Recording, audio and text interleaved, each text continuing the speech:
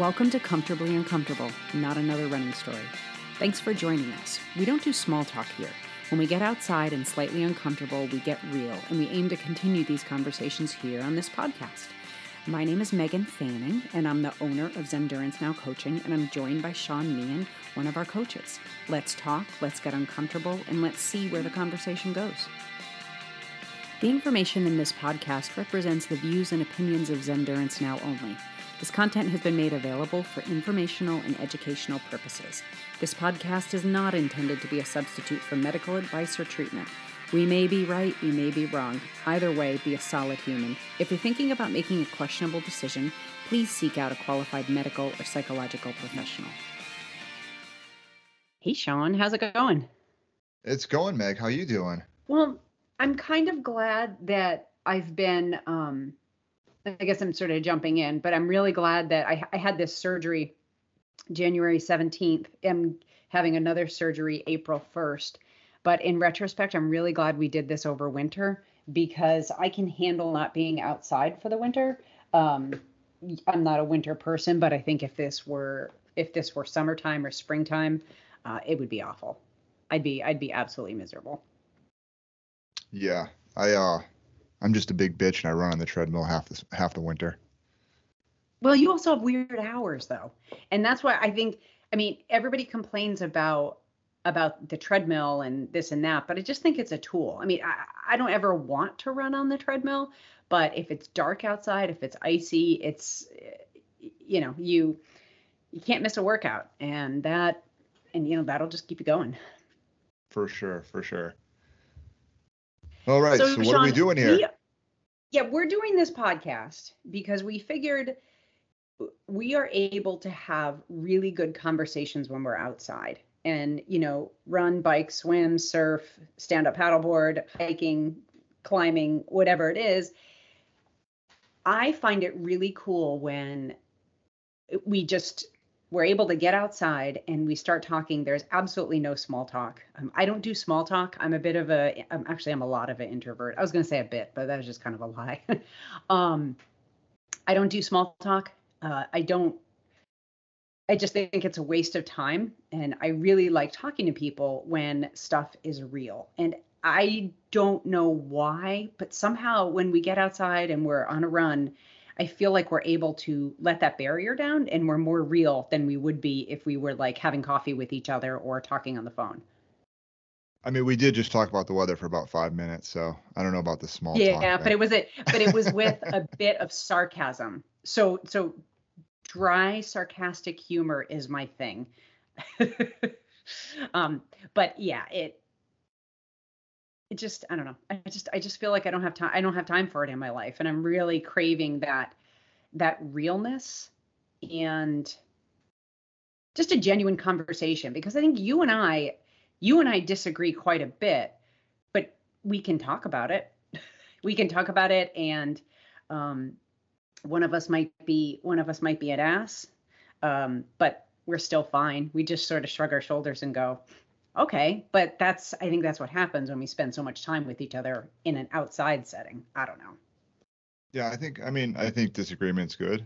I think it's helps get a better understanding of pretty much how everyone as a group feels. You get a more balanced opinion once you start listening to whatever little echo chamber you live in. I think everything gets like very very skewed in one direction, as opposed to realizing that maybe the asshole on the other side of the argument is not such an asshole. Well, I think we walk such a fine line because a lot of people can't discuss certain things without making it very personal and you're a jerk and it's all your fault and how could you not agree with me? And it takes a little bit of effort to step aside and actually learn from somebody who is different from you. And I think you and I are a lot alike. So I don't mean that in referring to you, but I just want to find a medium to be able to continue those conversations and see what we can come up with. We're going to solve all the world's problems, Megan. I have utter confidence in that. Oh, totally. Absolutely. I mean, by noon. But I had a deadline for noon. You okay Excellent. with that? Noontime it is. So we were talking before the podcast, and I was dumbfounded. How could you not remember how we met? Isn't like burned in your brain? I have lots of brain damage, Megan. Lots and lots of brain damage. Yeah, so do I, though. Okay, so my husband Bill met you, and I don't remember where you guys met, but my husband Bill met you, and then I think you were looking for coaching, and so Bill recommended me, and Bill said to me, I met this really cool guy, and I like him, and I think you'll like him. And most of the athletes that we take, I want to say, I don't know, what, 99% of the athletes that we take at Zendurance now, we know. You and I don't do a lot of advertising. We don't do a ton of marketing. And it's all by word of mouth. So this is typically how we get athletes. So cool. I'm like, all right. So I think you reached out to me, and then we ended up having coffee in Starbucks. And, I'm doing, have my normal coach hat on. But I think the weird part about that meeting was I think you and I actually talked for 2 hours, which I don't ever think I've done an initial consult with an athlete that was that long. So, and at the end, I think I remember, I don't know if I said this to you at Starbucks or maybe I said it to you afterwards, but I remember saying, I don't think I can coach you. We're too much alike. Yeah. It's just, and you're the only person I've ever said that to. Like we're too much alike, because I said and I didn't know you, but in retrospect, it seems very profound of me. But I think if I had ended up coaching you, I would see us really butting heads. But I think the good news is that it's been 6 years, I think. It's been 6 years, and you and I get coaching advice from each other all the time. It just had to be, I think the relationship just had to be different.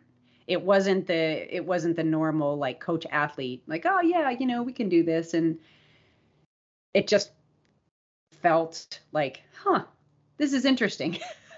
So yeah, so I think I recommended you to my coach at the time. You did, yeah. Yep. And then we stayed in touch, and God, it was probably a year or so later. And I don't know how you ended up coaching for Zendurance now. I know it was right after my bicycle crash, when I was still really sick. So speaking of brain damage, this could explain how I brought you on. But you ended up coaching for Zendurance now. And I don't know whether you approached me or I approached you. I think you approached me. Do you remember that? Like I said, I don't remember a lot. I do think, well, I think you said to me, I'm looking for a coach that has, possibly I think you've been looking for, been looking for a, more of a triathlon specific coach for a while. Mm-hmm. I have, a pretty extensive swimming background, no real cycling background. And I was like, well, I have, a good swimming background. I feel confident coaching in regards to swim training and stuff like that, and long distance training. And I think we had some discussions on it. And I think at that point you said, sure, let's do this. Yeah. So. And look, it's been good times ever since. Yeah. So I've been coaching with you. I think really it has, right? Yeah. I've been coaching with you since 2016, I think, at that point. So I think we met a little before 2016, and probably within a year, I was working under the umbrella of Zendurance now as a coach. Yeah. Yeah. Good times. And Sean and I, we've also paced each other and crewed for each other in races too, which I think, boy, you want to talk about like getting real really fast. That'll do it too. That's a good way to get to know somebody really quickly when you're out in the woods for, a couple hundred miles, it'll bring some barriers down. Yes, as long as you have my green socks. Oh, God. Well, if you've never coached or paced or crewed somebody, when people are doing endurance events, it's almost like taking care of a sick child, right? That's how I always think about it. And we become prima donnas. Like we need what we need in order to in order to be able to do what we're doing. For you, was it green socks? No, I Green think it was socks and I the think gray it was shirt? I think it was gray socks is what it was. I ended up with I think you couldn't find no one could find them in the bag, and I ended up with whatever pair was the next available pair. So But you did really well in that race. So maybe the socks that we gave you were a good alternative to the green ones you were seeking. yeah, that's my 100-mile PR. I mean, granted, the course in that 100-mile is very conducive to running a PR in, but It still counts. so yeah. It still counts. So Sean, how did you even get into this really weird world that we're in? And this weird world that that we're talking about is endurance sports. I don't think either of us is limited to one sport, which is good. But how did you get into this kind of endurance family that we're in? So for me, I grew up swimming competitively, and kind of drifted away from that when I found booze and bitches, and then and then anyways, life Here we go. life took its turns, and I straightened myself out. Joined the Navy. I was in the Navy for 8 years. Got out of the Navy. Found myself in a new job with like a wife and a kid on the way, and I went from being pretty active every day to sitting on my ass and eating fast food and getting gross. And I was looking for something to do that would be convenient and easy and not take a ton of time. And so I started running. And the addictive personality that I have deep down inside just continued to grow and grow and grow until I was like, you know what? Running 250 miles at a shot, that seems like a good fucking plan. And so that's how I'm here now. I like it. I love What how about it was easy and simple for you. That's what you were looking for. This easy and simple life. Absolutely. So what about you? I can remember doing my first race with my dad at 6 years old. My dad's a runner, and there was like family fun run or something like that at the local track. And we would go do those races. I think they were once a week. Don't remember how far they were, but I just remember, that's when I started and that's what I did. And the way I grew up, my parents really encouraged, and I'm using the word encouraged, but it's really forced. They just forced us to be outside. My brother and I, on a nice day, they would kick us out. And I grew up on many acres, so we just went into the woods and kept ourselves busy all day. just ran around and did whatever. And I began, I ran track and did a lot of sports, in elementary and high school. And I had a really awful college running career, but it's just something that stuck with me. And in regard to doing long distance, I always did them, right? Like I didn't know it was a thing. So I would just go out and run. So I did my first marathon. Oh goodness. Just by myself, just like total Forrest Gump style. I just felt like running. And that's how I did my first ultra too. It took me a while to find like this endurance community and this family that we have. boy, I don't think I found like official ultra races until, gosh, it was after my last child was born. So probably, I don't know, 12 years ago. And that's when I did the first ultra I ever did was Run for the Fallen, and we ran every mile. Every mile was for a service member that had been killed in combat. So it just seemed the least I could do. And I was doing this race, and we'd get to certain points and there would be placards on the side of the road and family members, with flowers and different things that reminded them of their loved one. And I remember them, we'd stand there and listen to what they had to say about their family member. And they actually thanked me for running. And it seems so insane.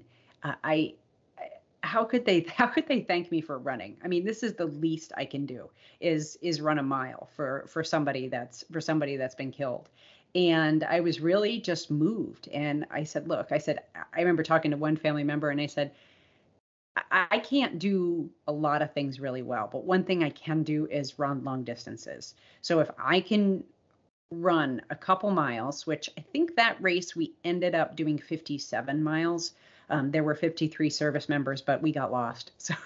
But if I could run just to make a family member feel some comfort or just provide any peace and just let them know that, their loved one was remembered, then geez, why aren't I running? That's what I can do.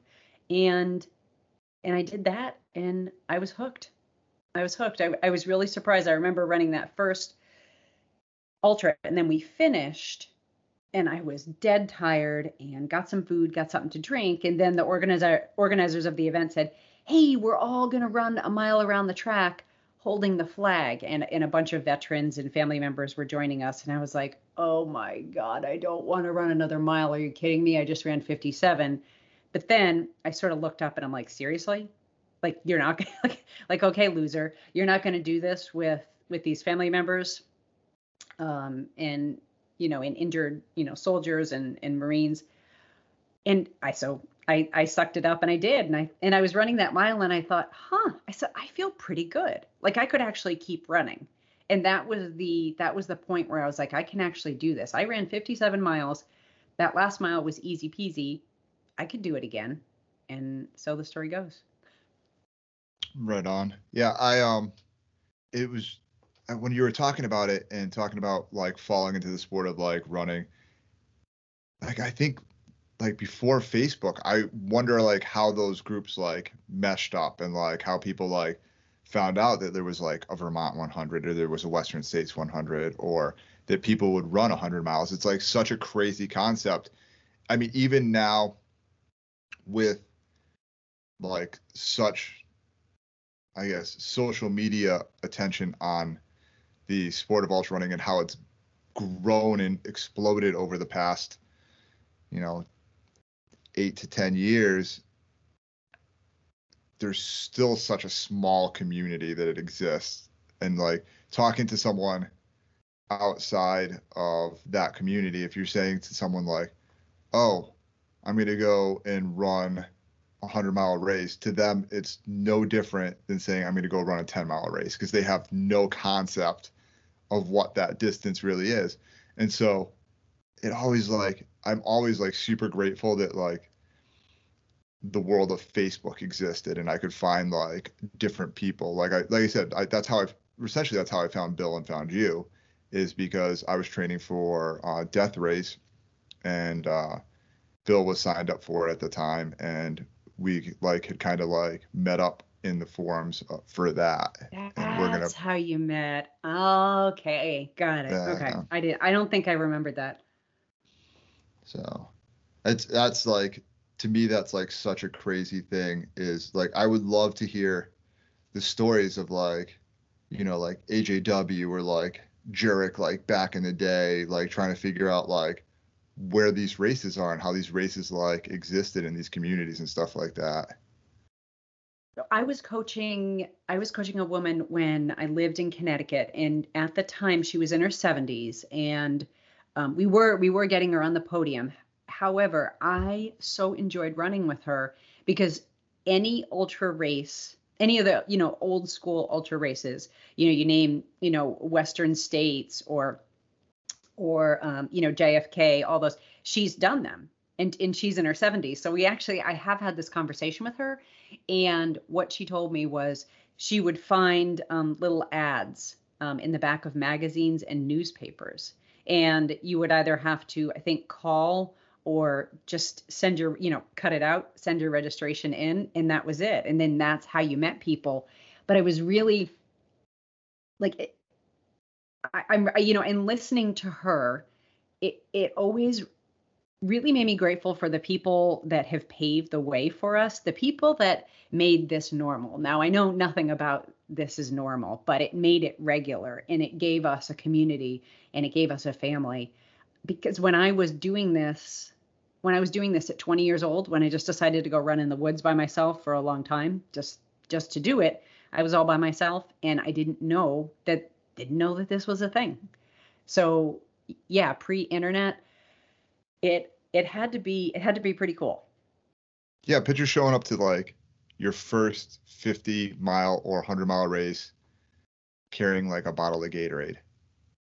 But right, I don't think they had bottles of Gatorade then. They didn't have bottles of Gatorade. I think I remember having no knowledge of what you're going to need for that type of race. Yeah. Right? Like think of how much technology we like, all the stuff we like carrying out, like GPS watches, like you got your like pack with like your bladder in it. You got like special trail running shoes. Like picture showing up to whatever trail race it is, like showing up to picture Gordon Ainsley showing up to frickin' running Western States the first time in jean shorts with like caches buried like on the course, right? Like well, it's so crazy.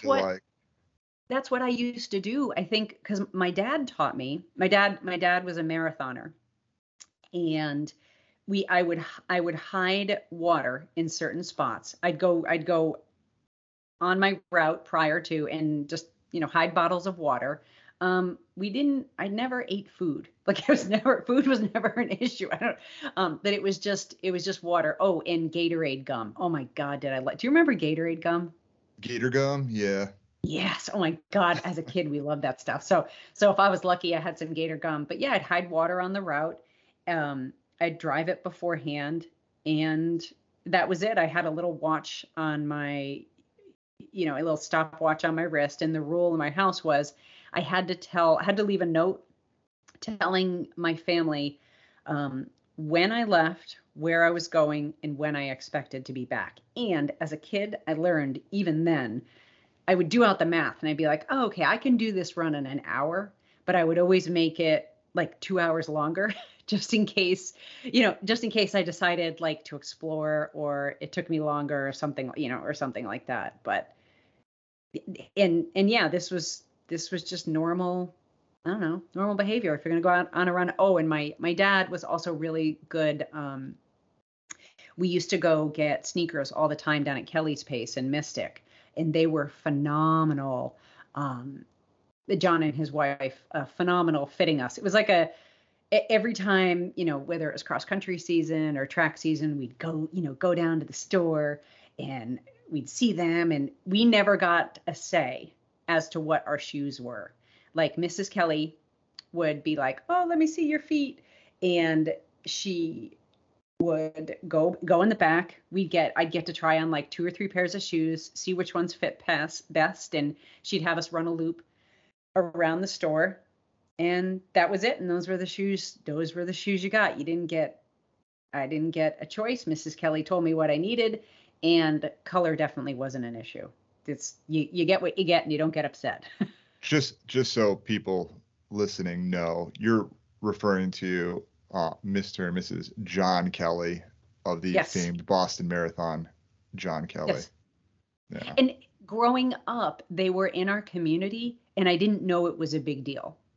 Like they were just Mr. and Mrs. Kelly, and they were the people that we bought our running shoes from. I just knew, like, my dad told me that he was a good runner. And these are our family outings. This was normal, normal in our house growing up. So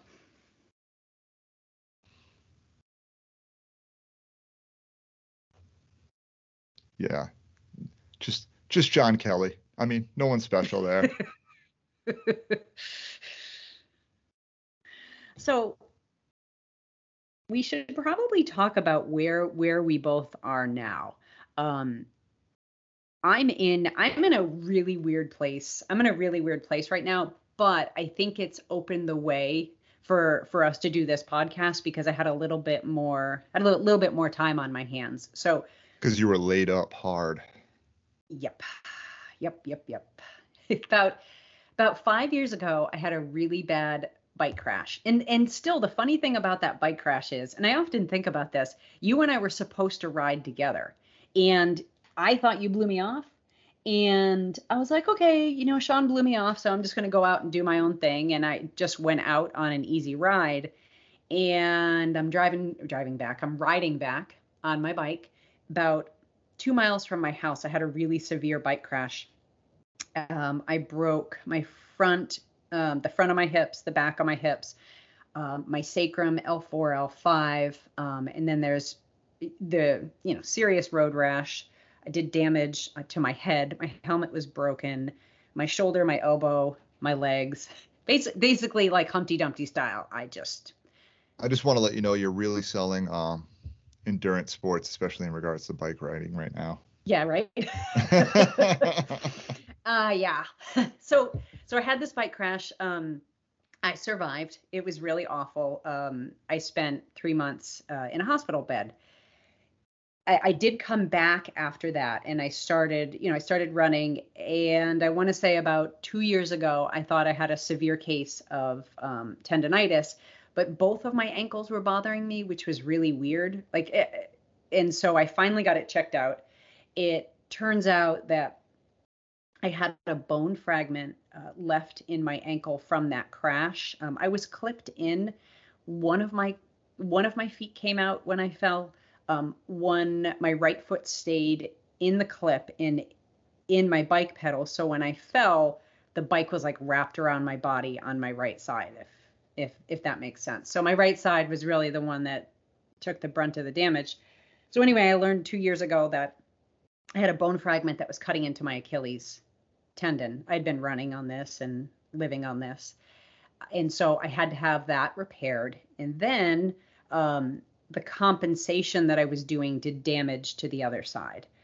So now, as we speak right now, I've had an external fixator on my lower leg and my foot. If you don't know what it is, Google it. It's barbaric, extremely painful, but also very, very, very effective, surprisingly effective. I'm just for visual of that, so that people, I mean, no one's going to Google it, let's be real, but it's essentially like having like a freaking neck brace halo, but like attached to your like foot and ankle, and like ratcheting up you're grabbing dorsiflexion on your foot so that your toes are pointed more up. I can put pictures. I'll put pictures in the show notes. And so it's there. If somebody wants to see it. But yes, so that's been on my foot. It's been on my foot for 3 months. And what it's essentially doing is reconstructing the bones and soft tissue in my lower leg. And what I have to do is I had to just tighten it 2 millimeters every day. 2 millimeters does not sound like a lot until you have 12 different wires and ports going into your foot and lower leg. So it's been a really painful couple months. But like I said, I have this surgery coming up on April 1st. I'm a little hesitant about this surgery, and I'm thrilled to have this off. But I think sometimes that hope is a killer. I think hope is a bitch, and hope can take you down. I do think I'm an optimist. I don't know. Maybe I am. Maybe I'm a realist. Maybe I'm an optimist. But hope scares me because I think back when I was a freshman in high school. My foot was broken in gym class playing volleyball. Just so you know, I hate volleyball. Not my scene. I was playing begrudgingly. Broke my foot, and I had a cast on my lower leg for a few months, and it was a walking cast. I was also in crutches, And it was really a drag. I missed running. I missed just, just messing around with my friends, being able to run down the hallway or being able to run outside or being able to get in and out of a car like a normal person. And I had this delusion that I would get this cast off and everything would be okay. Like, oh my God, my life's going to go back to normal. This cast is off. And oh my God, when this cast came off, it was so painful. It was probably almost more painful than the break. I was not able to walk on my foot. Everything just got really tight. And it was a really, really hard recovery. And I think about that. And I'm thinking about getting this external fixator off. And I have no idea what it's going to mean and what it's going to look like. And my doctor, I've talked to him about my recovery and I'm trying to like nail him down and get details. He's not going to give them to me, right? But I was like, so what does my recovery look like? And he's like, well, you're going to have to do lots of PT and you're going to have to move a lot. And I'm like, okay, but what are my limits? That's what I needed from him, because I was thinking about registering for the Mount Washington race, which in retrospect probably wouldn't have been the best idea, right? But it seemed like a good idea. It's only 7.5 miles, right? So, and if anybody's ever done that race, it's 7.5 miles and 8,000 feet of climbing. It's a tough race. I think it's only 4,000 feet of climbing. But it's from essentially, from. We're gonna have to check that. I think it's more because I have a sweatshirt with it on the back. Yeah, you look it up. I think it just tells you what the top. I think the sweatshirt just tells you the top elevation, I believe. Okay. But. All right. Well, I'll Google it. While Sean's checking that. So I was talking to my doctor and I'm trying to nail him down, and he's like, well, you're just going to have to use pain as your litmus test. This is the problem right there. And I said, I don't think I feel pain like normal people do. And I keep saying normal people. I don't know what normal people are, but I don't have a better word. I explained to him, I said, look, by the time something hurts me, it's bad enough that I'm probably sitting in your office. And he just kind of smiled and he's like, well, he would not give me those limits. So getting this thing off and trying to figure it out is going to be really challenging. But in my head, I have made peace with, I'm going to start by walking my dogs and surfing. I figured those two would be easy, non-impact. I could be as chill, or I could, push as hard as I want. But somehow I'm going to have to navigate this pain threshold, because this external fixator has repositioned my foot. I've gained 40 degrees of dorsiflexion. However, the real healing takes another year. So we have to see if my body allows my bones and connective tissues to stay in this position. So overdoing it really isn't an option. And I got to be honest, I don't know how to overdo it. Everything in my life is black or white. I'm trying to find that gray. And I guess this injury is pushing me towards embracing that gray. So Mount Washington road race, side note, 4,600 plus feet of elevation gain. It felt like 7,000. Well, I mean, some of the grades are like 22%. Yeah, no. Like, I know the height. I know the height of Mount Washington, but I'm wondering how much climbing we do. That's how much climbing it is.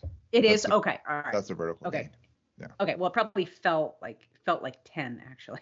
Actually, it's a really fun race. I love that race.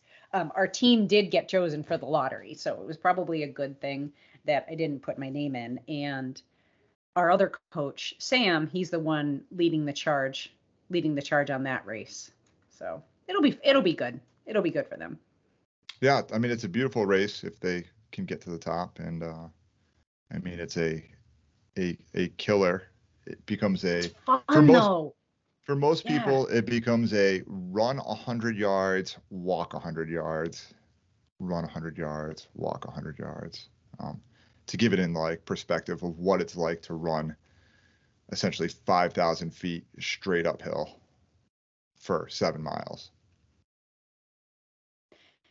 7 and change if you go with my elevation. Megan's elevation, 25,000 feet of gain over 7 miles. But couldn't you see after that race, looking at my GPS and going, well, no, I actually did 7,000 feet of climbing because I got lost. I get lost a lot. So usually my distances are a bit over. So yeah, so that's where I am with this. So in my recovery, your PT is going to be like a year for that? I don't know. I'm really stuck because PT, it's very hard to find a good PT, in my humble opinion. Yeah, I really need somebody that's, one, not going to tell me I'm crazy. Mm-hmm. If anybody tells me I'm crazy, then I'm out the door, because this is what I do, and that's never going to change. So the therapist that I have has to understand endurance athletes, right? I do have a good PT that I used for 3 of my prior surgeries. And I'm beating around the bush. I'm going to be honest. I just don't want to. I'd rather just I know what all the exercises are. I'd rather just do them on my own. I don't want to. I'm sort of putting my foot down. I'm going to, and it's on my to-do list. I am going to call them, get my records set up. The piece that I made in my mind was, you know what, let's try 5 to 10 sessions, see if it's helping. If not, I can always stop. How frequently are you going to have to go see the PT? Oh God, they usually want, at this level, they'll probably have me going in 2 days a week. But see, that's the thing with me with PTs is like going in 2 days a week is not really like for me, like I always want the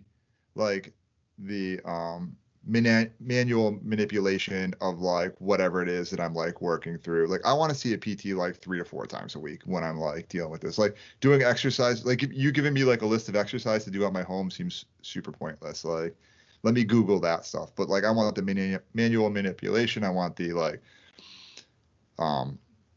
like any of the healing treatments, like whether it be like dry needling or whatever, or Graston, like whatever I need to do to like get the joint free or the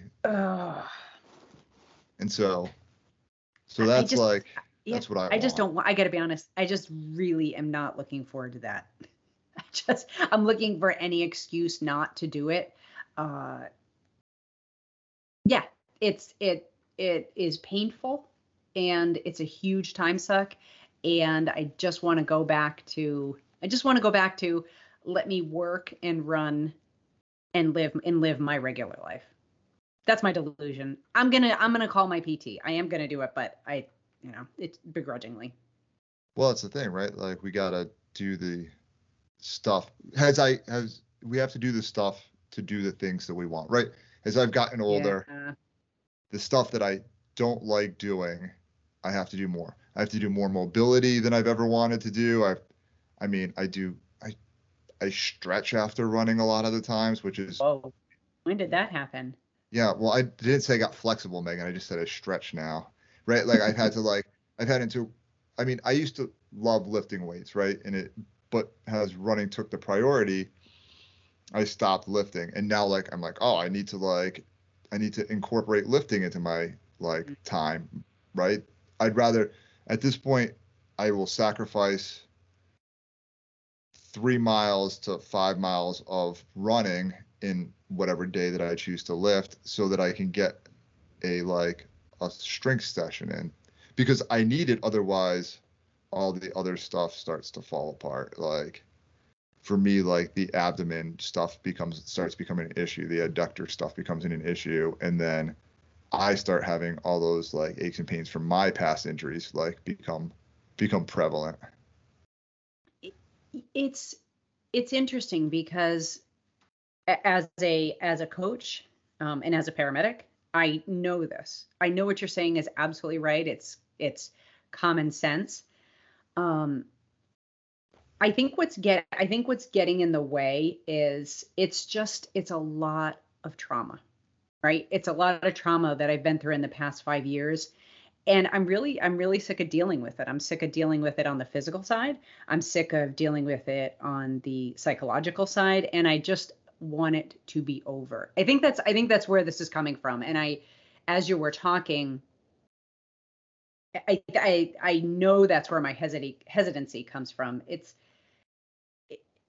just, it's a couple very, it's a very big trauma that led into a lot of smaller traumas and a lot of just micro traumas of, painful procedures and surgeries and stuff that I've had to have done, and PT and acupuncture and seeing the chiropractor, and all the stuff that I've done has been to heal from a crash that lasted 30 seconds, if that. I don't even know if I don't know how long it lasted. I went over my handlebars and slid.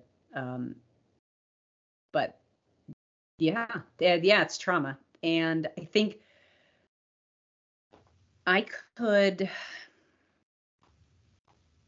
be fine, maybe. I could be fine just like, okay, I'm not going to run anymore. I'm just going to be a normal person. I'm just going to, exercise to stay fit. This is what I tell myself. But ultimately, I think you're right. I don't think I can. And there is some sort of drive in me that's pushing me through this, as painful as it is. And I'm not grateful that I've been through this kind of trauma, and people that have been in serious, life threatening, you almost die traumas know what I'm talking about. It changes things in that moment, but it also changes things for the rest of your life, and how you learn, and how you're going about things, and how you're doing things. And I want to be able to bring that experience forward and help other people that are going through this.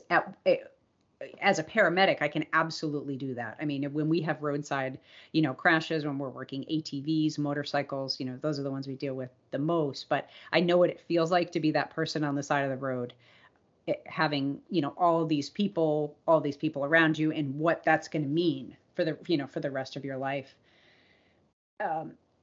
So I'm under the delusion that I could be a normal person. I tell myself that, but it's probably not going to happen. I was talking to a mutual friend of ours the other day, and we were on a run, and he's like, man, I just want to get into Western States, get that done with, have that run, and then I can like hang it up, drink beer, like play golf like a normal 40-year-old person, like get fat. And he's like, and I know the minute that happens and I like start to get fat, I'm be like, oh, I gotta start running again. I gotta do something. Like it's just, I think, I don't know if it's for me, like if it's the way I grew up, that I'm wired that way, that I have to like push those limits. I have to like find that boundary, and like I have to keep pushing those limits and keep finding that boundary, and I have to make it hurt, and I have to like come through on the other side, that I feel that the rest of my life fits into balance. Like I don't know if that's the way I was like brought up, or if it's something that's inherent in the way like I am made as like a human being. I don't know where that thought process comes from, and that's like, Was your mom or dad athletic? No. So it's definitely a nature versus nurture issue going on there. I mean, because I was raised in a house that, every weekend we went to a race with my dad, and it was like, that was just normal. And my mom's always exercised too. She's a normal person though, when it comes to exercise. Like she'll walk and go to the gym and lift weights, and she would never in a million years do any of these races. I think she's too smart for that. Yeah, I wonder if it's just that as a young swimmer, I competed to a certain extent on a national level, and I competed, like I was always better at the endurance side of things. It was always, I might not be the fastest. Like I'm not a sprinter. My muscles don't work that way. No matter what training you do, that's not the way I'm genetically built. But I can sit there and I will outwork you to the best of my ability. Like I will Megan's favorite word, I will suffer longer than you will Oh, to get God.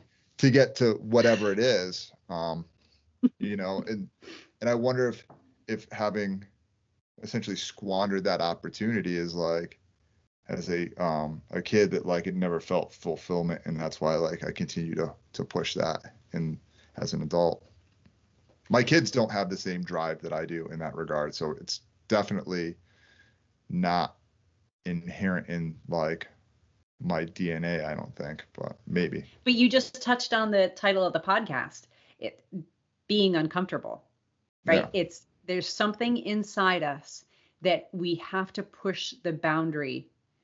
And I gotta be honest, I do this in all aspects of my life. Whether it's academics, I'm pretty much always in school and always doing something. If I'm doing it at work, doing it physically. Yeah. And I think that you're always a little bit more prepared than me for sometimes I get into these outings, and I think it's just, again, the way I was raised, where I just go out and do them. And sometimes I forget, like, oh yeah, probably should have packed a little more water for that. Or, oh man, that was a lot of climbing. That took a lot longer. Whereas you would have your spreadsheet and have all that mapped out, prior. So speaking of which, tell everybody what you're doing and what you're training for right now. What's going on with you? Oh, I'm getting old, Megan. That's what I'm doing. I'm coming Yeah, to you grips are. with I'm coming to grips with the realization that I am my natural body and progression as an adult is changing, and I'm on the other side of increasing in athletic performance, at least in most regards. Now, that doesn't mean I won't necessarily have a better race at some other race, like a ultra distance race, because I'm a little smarter than I was, or whatever the case may be. But I think we touched on this the other day, where I've had a really good training block right now, in the process of training for a marathon. And I did Which a 10K. marathon, Sean? I'm running Boston. You I are. I was strange, right? I was trying not to necessarily date the podcast episode with that like time frame, but yeah. So trained for Boston. I qualified for Boston because of weird COVID time frames. My marathon time from 2019 still qualified me in this window. So here I am. And as part of that training block, I ran a 10K race that I typically run yearly. And I ran, but I've had a really good training block, and I came into the race and I ran essentially 50 seconds slower than my PR at the same race with a similar training block. And mentally, I understand that I am, 6 years removed from that PR, but like the physical effort still felt the same, and the training and effort that went into the race still felt the same. It's just the leg turnover and strength and muscle mass no longer equates to the same as what it was when I was, I guess, 36, 35, 36, as it does today. So that's a weird thing for me to try and grip mentally. And then I always kind of go back to like what Jesse was saying about like what Jesse was saying about like I want to just drink beer and like play golf. Like, do I just like want to like have casual like hikes in the woods? Because I do like I love being outdoors. That's like part of like why I like run, and that's part of why I do like ultra runs and why I run long distances in the woods on a regular basis. Is as I've explained to people, I meet hikers on the trail all the time, and we sometimes will discuss what trail we're on, especially if they're like a continuous hiker. And I'm like, oh, well, I've like run this entire trail, like from here to here. And they're like, oh, like, how long did that take you? And I say, oh, I did it in like 24 hours. And they're like, you ran this entire trail. Like, and they equate to what they're going on a 6 mile hike, maybe and it'll take them 2 to 3 hours casually. And then they're trying to put that into perspective. And they're like, well, don't you feel like you've missed everything? And I go, well, I run this section of trail that you're on, that you're spending 2 to 3 hours on, you will probably not hike again for the next, till maybe next year. And I run this section of trail 4 times a week. I know every rock on this trail. I know every outlook. I can tell you what tree to like bear left at versus bear right at, even though it's still both on the trail because it's a better line on that is like the depth of the woods that I understand in the areas that I am in. And I don't think people grasp that because they figure that you're moving so fast that you miss out on it. But I repeat it over and over and over again.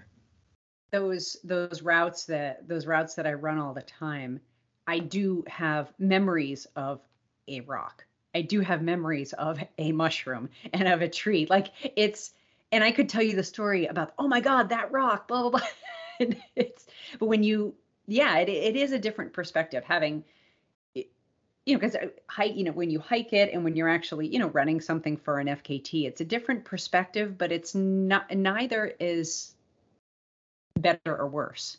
It's just different. And it's comparable to when I ride my bike on a route a road route that I run. And I see all sorts of different things. I see different things when I run. I see different things when I ride. Same thing when I'm in the woods. When I take my mountain bike out, it's a completely different experience than when I run. But I see, you see new things. And I think it's just a way to, so it's a different experience. And I think that's what we crave. Yeah. So I don't know if like one day I just decide that I no longer want to run in the woods and want to hike in the woods only.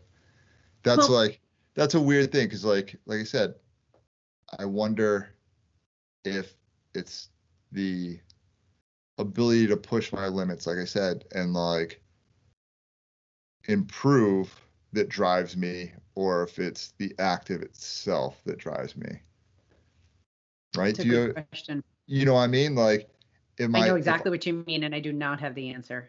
If I stop improving, will some of the joy and love that I have towards this start to fade? Will I have to pivot and find something else to fill that need to like improve? And that's really what it makes perfect sense. It's exactly what I was talking about, getting this external fixator off my leg. At this point in my life, I have no desire to hurt myself anymore. And I know that may sound weird, but for so many years, I just did so much damage with training and not eating right, not sleeping, when you know better, you do better. I don't have the desire to go out and hurt myself anymore. And so I don't know what that's going to look like when this is off. That's why immediately, like that, surfing and walking the dog seem like a very safe idea, because if I try to go out there and run, that just crosses the line. Right. And I think we all walk that line, and staying on the right side of that line is a little bit of a high too. Like when you nail it, it was so bad, you nail it, but you don't cross it, and then, you have those long runs or rides or whatever where you do cross the line and you blow up and it's freaking horrible. And like, why do I do this? Oh my God. But I think, let's pretend you had one time where you just nail it. It's excellent. And then you have 9 other times where it's awful. It feels like that one time that you nail it is worth it. Well, and I think that's what keeps me going. You're probably right. Yeah. The right. People ask me all the time, like, having run long distances, like, well, what's like 100-miler? It's got to be the hardest race that you do. And I explain all the time that a marathon is the hardest race I do. Oh, marathons are the worst. Yeah. Because right, like, so it is such a balance between like your pace effort level and the distance. You can push it to such an extent, but like a slight step in the wrong direction, like just a little too much effort, and the whole race is gone. Like in an instant. it's like it's redlining for 3 to Yeah. 3.5 hours. Yeah. That's all it reminds me of being a middle distance runner. And let me tell you, I hate middle distance, but that's always, I have speed, and the endurance was something I had to work on when I was older. It didn't come naturally. It didn't come naturally once I was a grown up. But yeah, always just walking the line, just walking the line and trying to maintain. Yeah, and what it'll be interesting to see what this looks like for you after Boston and after the things that you're training for, and where the heck I will end up with after the surgery on Friday. So here's my question to you. If you're concerned about like going out and pushing it too hard, right? Mm-hmm. Because you don't want to do that anymore. Now, prior to dealing with this, and looking for, I guess, a little more background into like your why get the fixator in the first place, because you were biking on and doing a lot of biking. You couldn't run, right? You were having issues with running because of the dorsiflexion and the and causing gait issues and stuff like that, which compensations and other issues, musculoskeletal. Now, if you don't want to push it anymore, would it have been such an impact on your life and your desire to just bike? Was it impacting your biking so much that it would have also eliminated that? So that's good question. I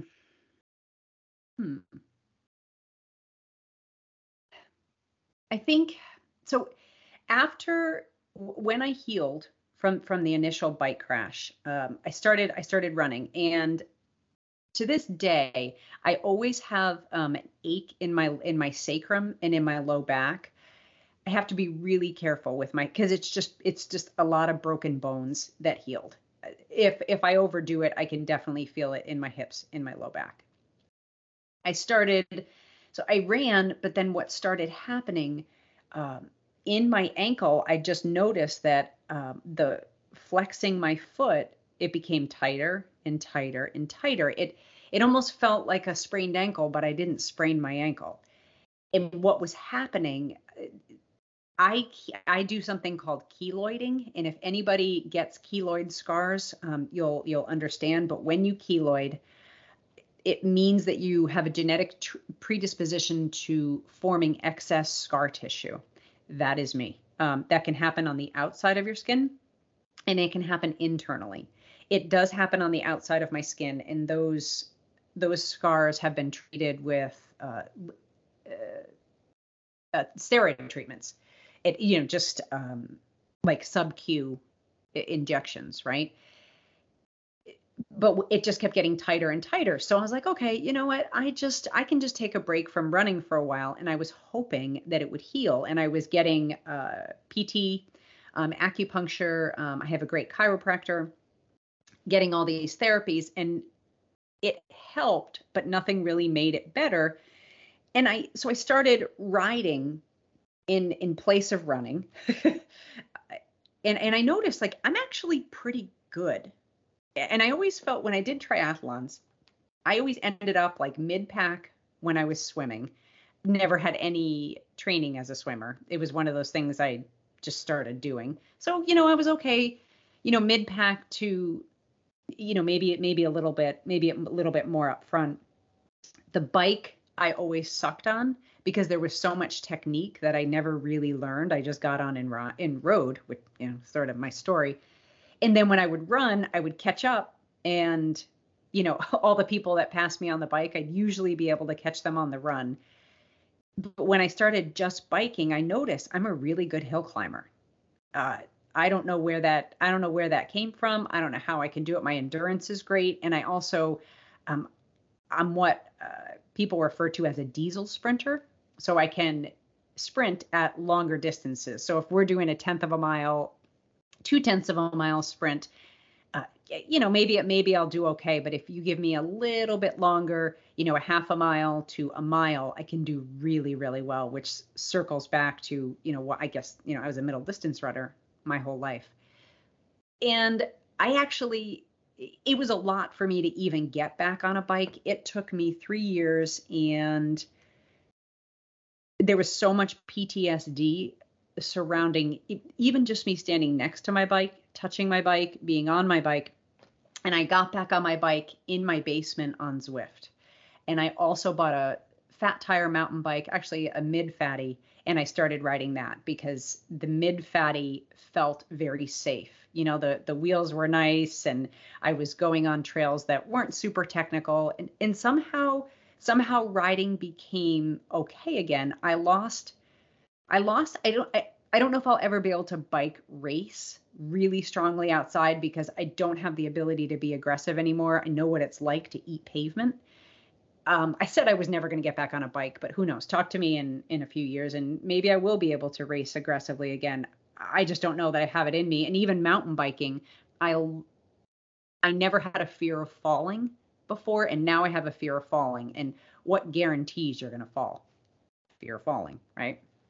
So I started riding a lot, and I really, really, really like it. It's just not running. Running is my number one. And when I had the original cycling crash, one of my orthos told me, because you have a different, when you damage your body that badly, you have a different ortho for each body part. So I had an ortho for my hips, I had an ortho for my back, I had an ortho for my shoulder, and I had an ortho for my hand. The hip ortho guy told me that I was never going to walk again unassisted. He said, most likely I will be in a walker for the rest of my life. And that was fuel for me to go, hell no. And no. And I think actually after that appointment, I think I ditched my walker, within 3 days, because I was like, screw you, ortho. This it wasn't acceptable to me. But I had to make peace. I remember laying in my hospital bed, wondering if I was going to walk again. And thinking to myself, in those really dark moments, if I can't walk again, I'm going to be okay. Like I had this inherent knowing, I'm going to be okay.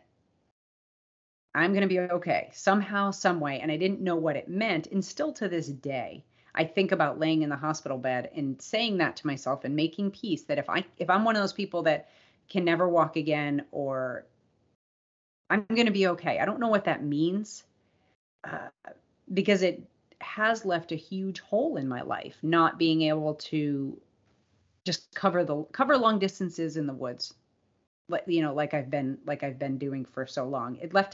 It feels like that hole is in my soul rather than physically, because I can physically, I've been lifting weights and riding and doing a great job, and I stayed extra fit, but there's something missing when I can't get out there and just breathe and be and take in whatever's going to happen outside. And I do most of my running and hiking by myself, but it is really nice when I have company, and I do appreciate that. And that's where this podcast comes in. We're going to finish these discussions that we started on the trail that we were never able to finish. And maybe we can carry some of that spirit of being outside, whether you're at the beach or on a trail, wherever you are, into the real world. Because if we could talk to each other like we could on the trail, not you and me, but I just mean, people in general, if we could talk to each other like that, don't you think the world would be a better place? Is that me being pie in the sky? Or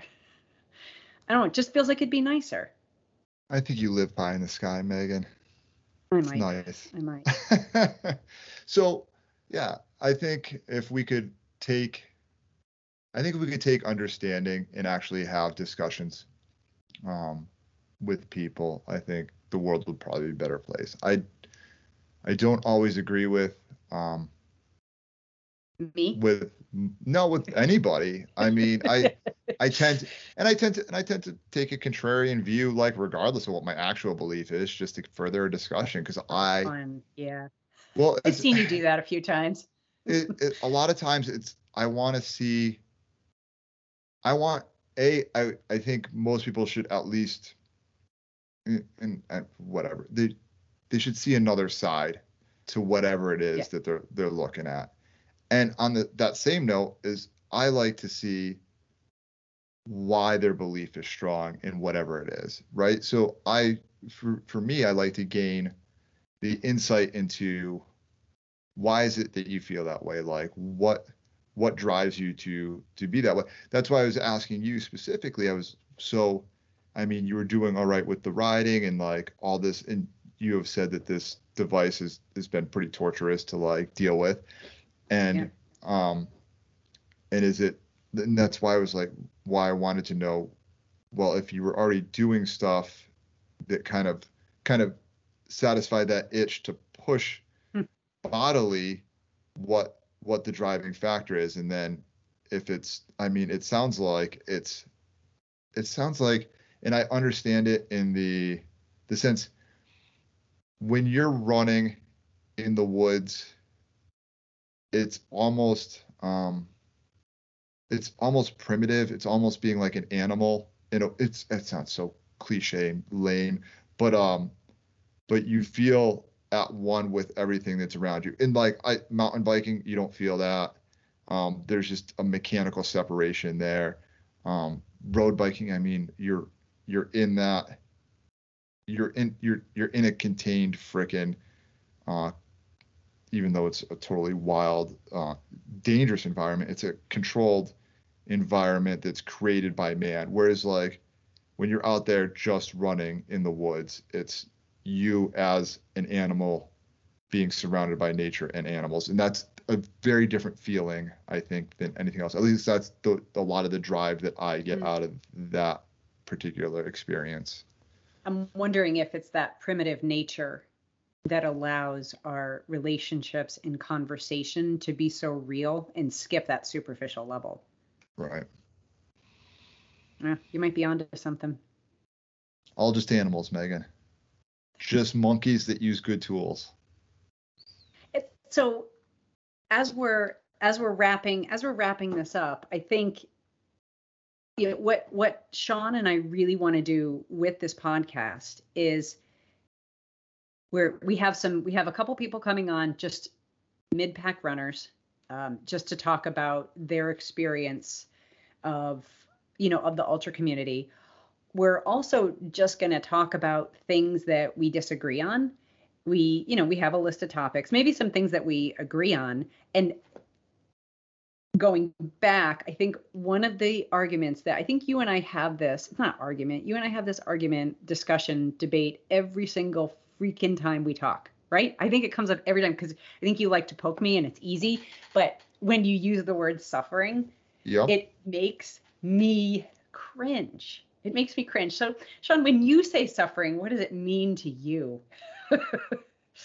Suffering, I'm being a little sarcastic there, but seriously, what do you mean by suffering? Well, suffering is just dealing with discomfort, right? Like, I mean, it is being in a uncomfortable situation, like maybe this discussion, Megan. Am I making you uncomfortable? No, but it is. Okay. It is. I mean, the definition of suffering, right, is to experience something that is unpleasant. Yeah. Right, like that's the You're not simple, wrong. You're not simple wrong. definition of it. And I think where we differ on this is your belief where you poke me on this, I should say, is that you don't believe that suffering can be self-induced.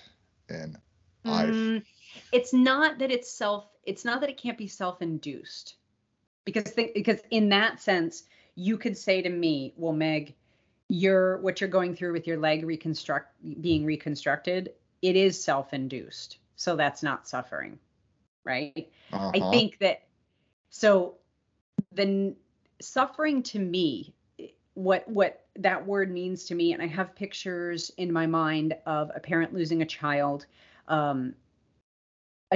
losing a parent, when that child is very young, or somebody losing a loved one to drug addiction. or watching a family member or friend suffer from mental illness. I think of these things in life that we fall into that we can't control. So it's not about being self-inflicted. It's about being able to control it. And I think I all those think, things that you listed, though, are emotional or mental suffering vice physical suffering. okay, you can put my leg in that category. You can, that the crash that I've been through, that what I've gone through over the past 5 years has absolutely been suffering. And I think of suffering as a situation that we're stuck in and that we can't get ourselves out of, or that we know we just have to endure. And and it makes me cringe when we're talking about sport and races as suffering, because I think that I am so privileged to be able to do what I do. Like, to be able to take 10 days and go and run a race. I am extremely fortunate. And not only that, I paid for it, I trained for it, I planned for it. Like, I've made sacrifices, my family's made sacrifices. So I don't think that's suffering. I think it's being uncomfortable. And the word suffering to me just has a much deeper meaning, and it sounds so flip when people say that. Oh, I'm on a sufferfest, or oh my gosh, I'm suffering so badly in this race. I don't know why I just broke into accent to say that, but it if it's you, I will be like, oh my God, Sean, and I'll correct you every time. If I hear a stranger say it, I might physically or mentally roll my eyes. I've seen a lot of suffering in my life. I've seen a lot of people hurting, and I think I just can't get those Well, pictures out of my head. well, here's the thing, like with the endurance sports, with like pushing your body, with getting into points in any event that you're doing, whether it be like MMA or riding your bike or swimming or mountain biking or climbing Everest, there are points in that attempt, in that event, whatever it might be, that you are suffering. And what it does is it trains you emotionally and mentally, physically, to endure the uncontrolled suffering that may come in your normal life. I think that, people that have either dealt with suffering in their life externally have a better ability to deal with internal suffering when it comes to choice suffering, right? So there are some things that are not choice suffering, right? Like your leg, even though it is physical suffering, is still choice suffering, right? You had other options. I mean, to a certain extent, right? But you chose that route, and hopefully the outcome will help you grow and be a better person. I think, at least that's the way I look at it. Like, I look at the choices I make in a lot of the races I do, and I can say 100% of the time for any race that I've ever done, there has been points in the race that I've been, this totally sucks. I don't want to do this anymore, but I'm going to continue doing it. But Sean, at that point, you can step out. You can step out at any time. It's not like you're on a Bataan death march where you have Megan, somebody with a gun at your back forcing you to do it. That's suffering. What we you are can doing is you can check out of a lot of suffering in a lot of different ways.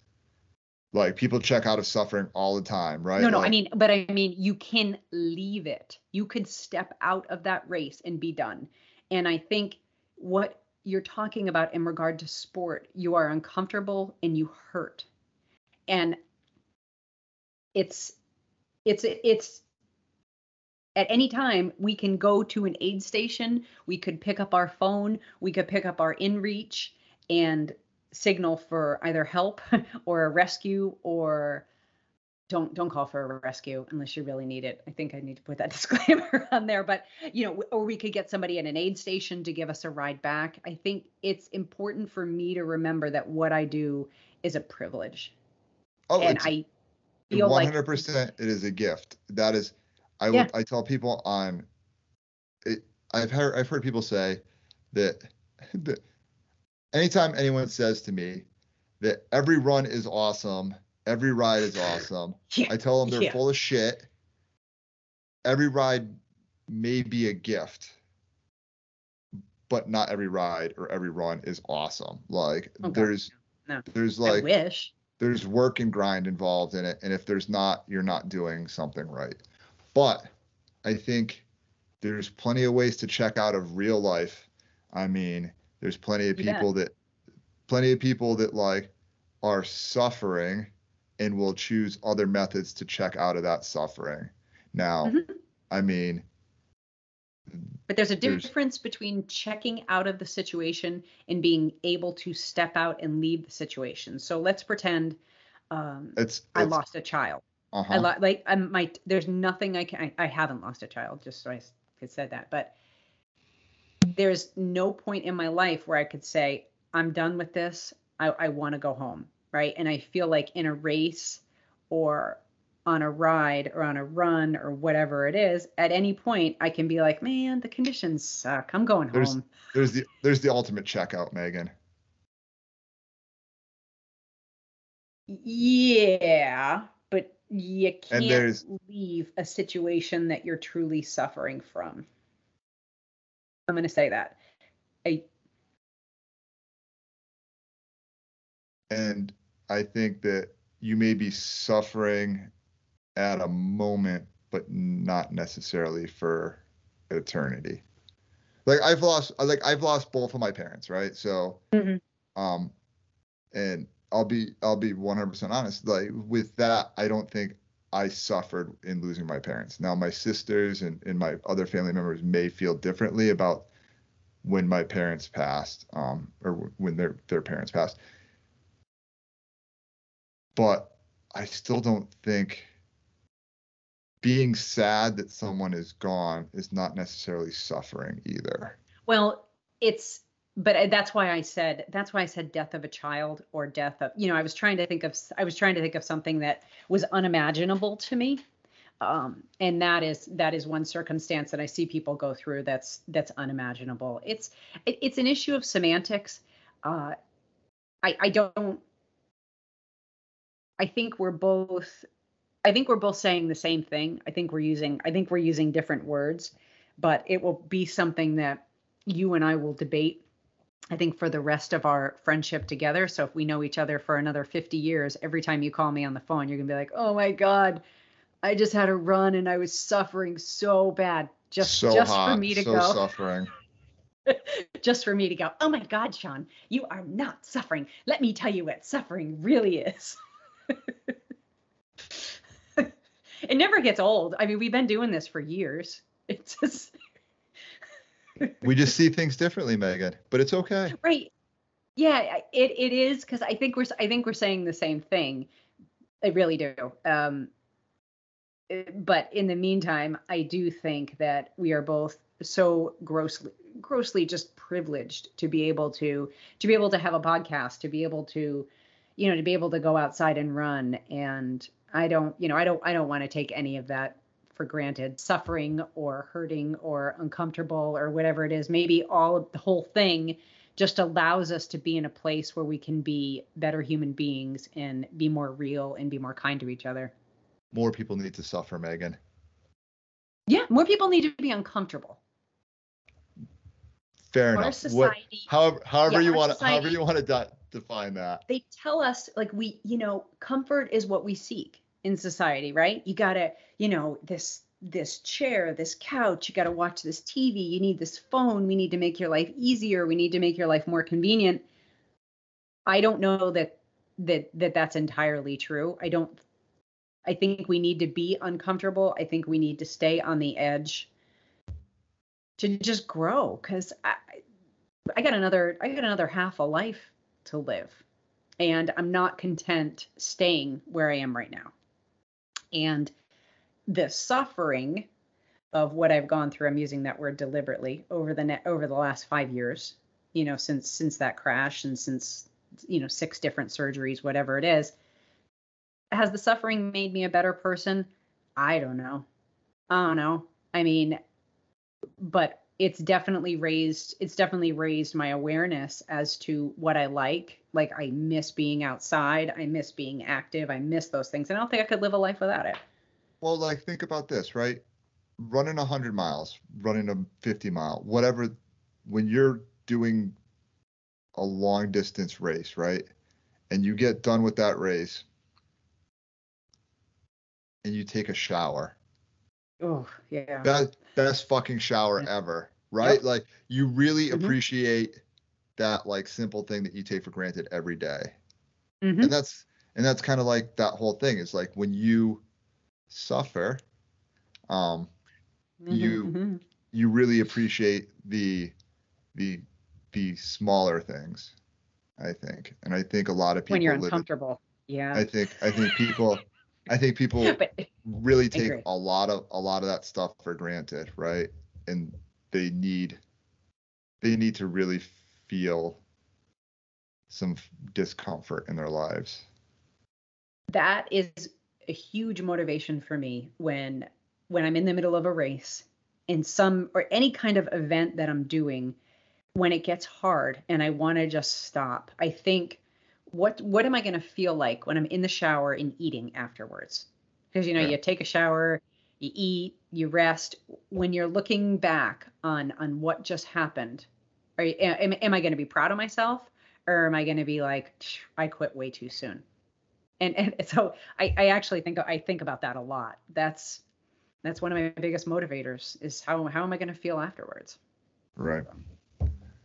So, Megan, well, it sounds like we got a lot to talk about, and I think that hopefully we can get some interesting people on, and we'll keep our subjects, I don't know, relevant and enough so that we can have respectful disagreements on, because you're never going to change and I'm never going to change. So, well, hopefully we can grow a little bit, even if we don't change. I am such a good person right now. I don't want to grow. I don't want to be any better. Just I'm going to be content. A spiritual pillar you are, Megan. Yeah. I just want to be content and chill out, and maybe just eat and get fat and sit on the couch. Maybe? No? Sort of? So here's my question for you to wrap this up. What are you listening to this week, Megan? Well, this week, what we're going to do is, after every podcast, Sean and I are going to pick songs that we like. And the song that I'm going to play after this podcast is Drive By Truckers, Never Gonna Change, because I think it's an appropriate tongue-in-cheek place for where we are right now. And the Drive By Truckers are just cooler than cool, and I never get tired of listening to them. Right on. Well, all right. It was awesome. Yeah. So until next week, and we'll keep these posted and regular. If you want to leave a comment and you want to rate us, that would be so appreciated. We're going to be sharing this podcast on our podcast website, on our Zendurance Now website. Please share, please tell a friend. If you've taken anything out of this podcast, please feel free to reach out to me and Sean. We're all over social media, and that will be in the podcast notes, how to reach us as well. But we want to hear what you have to say and what your thoughts are. And thanks for being with us, and thanks for making an effort to just be a real person in this world. And let's try to just skip over the superficial stuff. Let's try to be nice to each other, even when we don't disagree, just so we don't suffer anymore. There you go. Awesome. Talk to you later, Megan. Catch you later, Sean.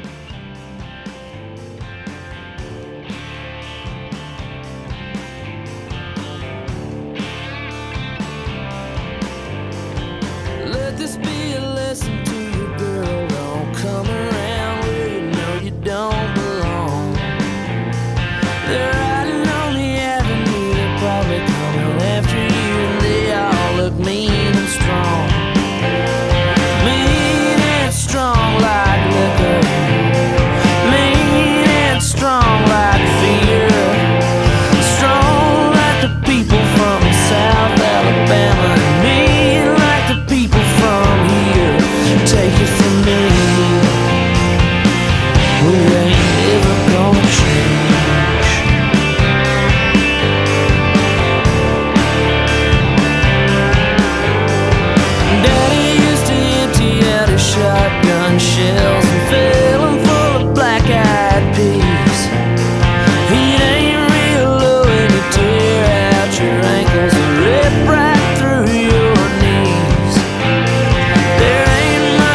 traffic on the highway.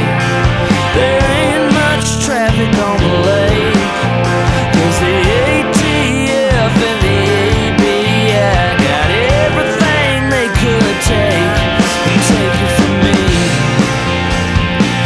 They didn't take it from me. Take it from me.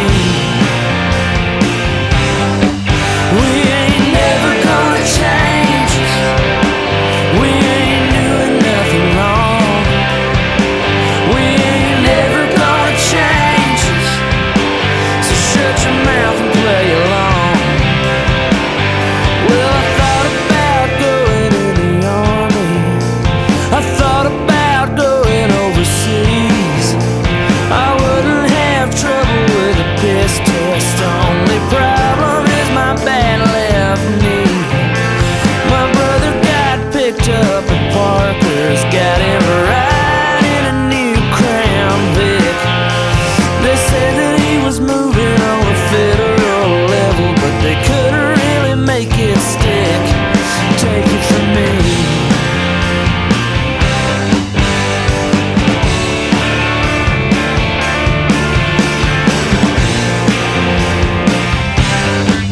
We ain't never gonna change. We ain't doing nothing wrong. We ain't never gonna change. So shut your mouth and play along.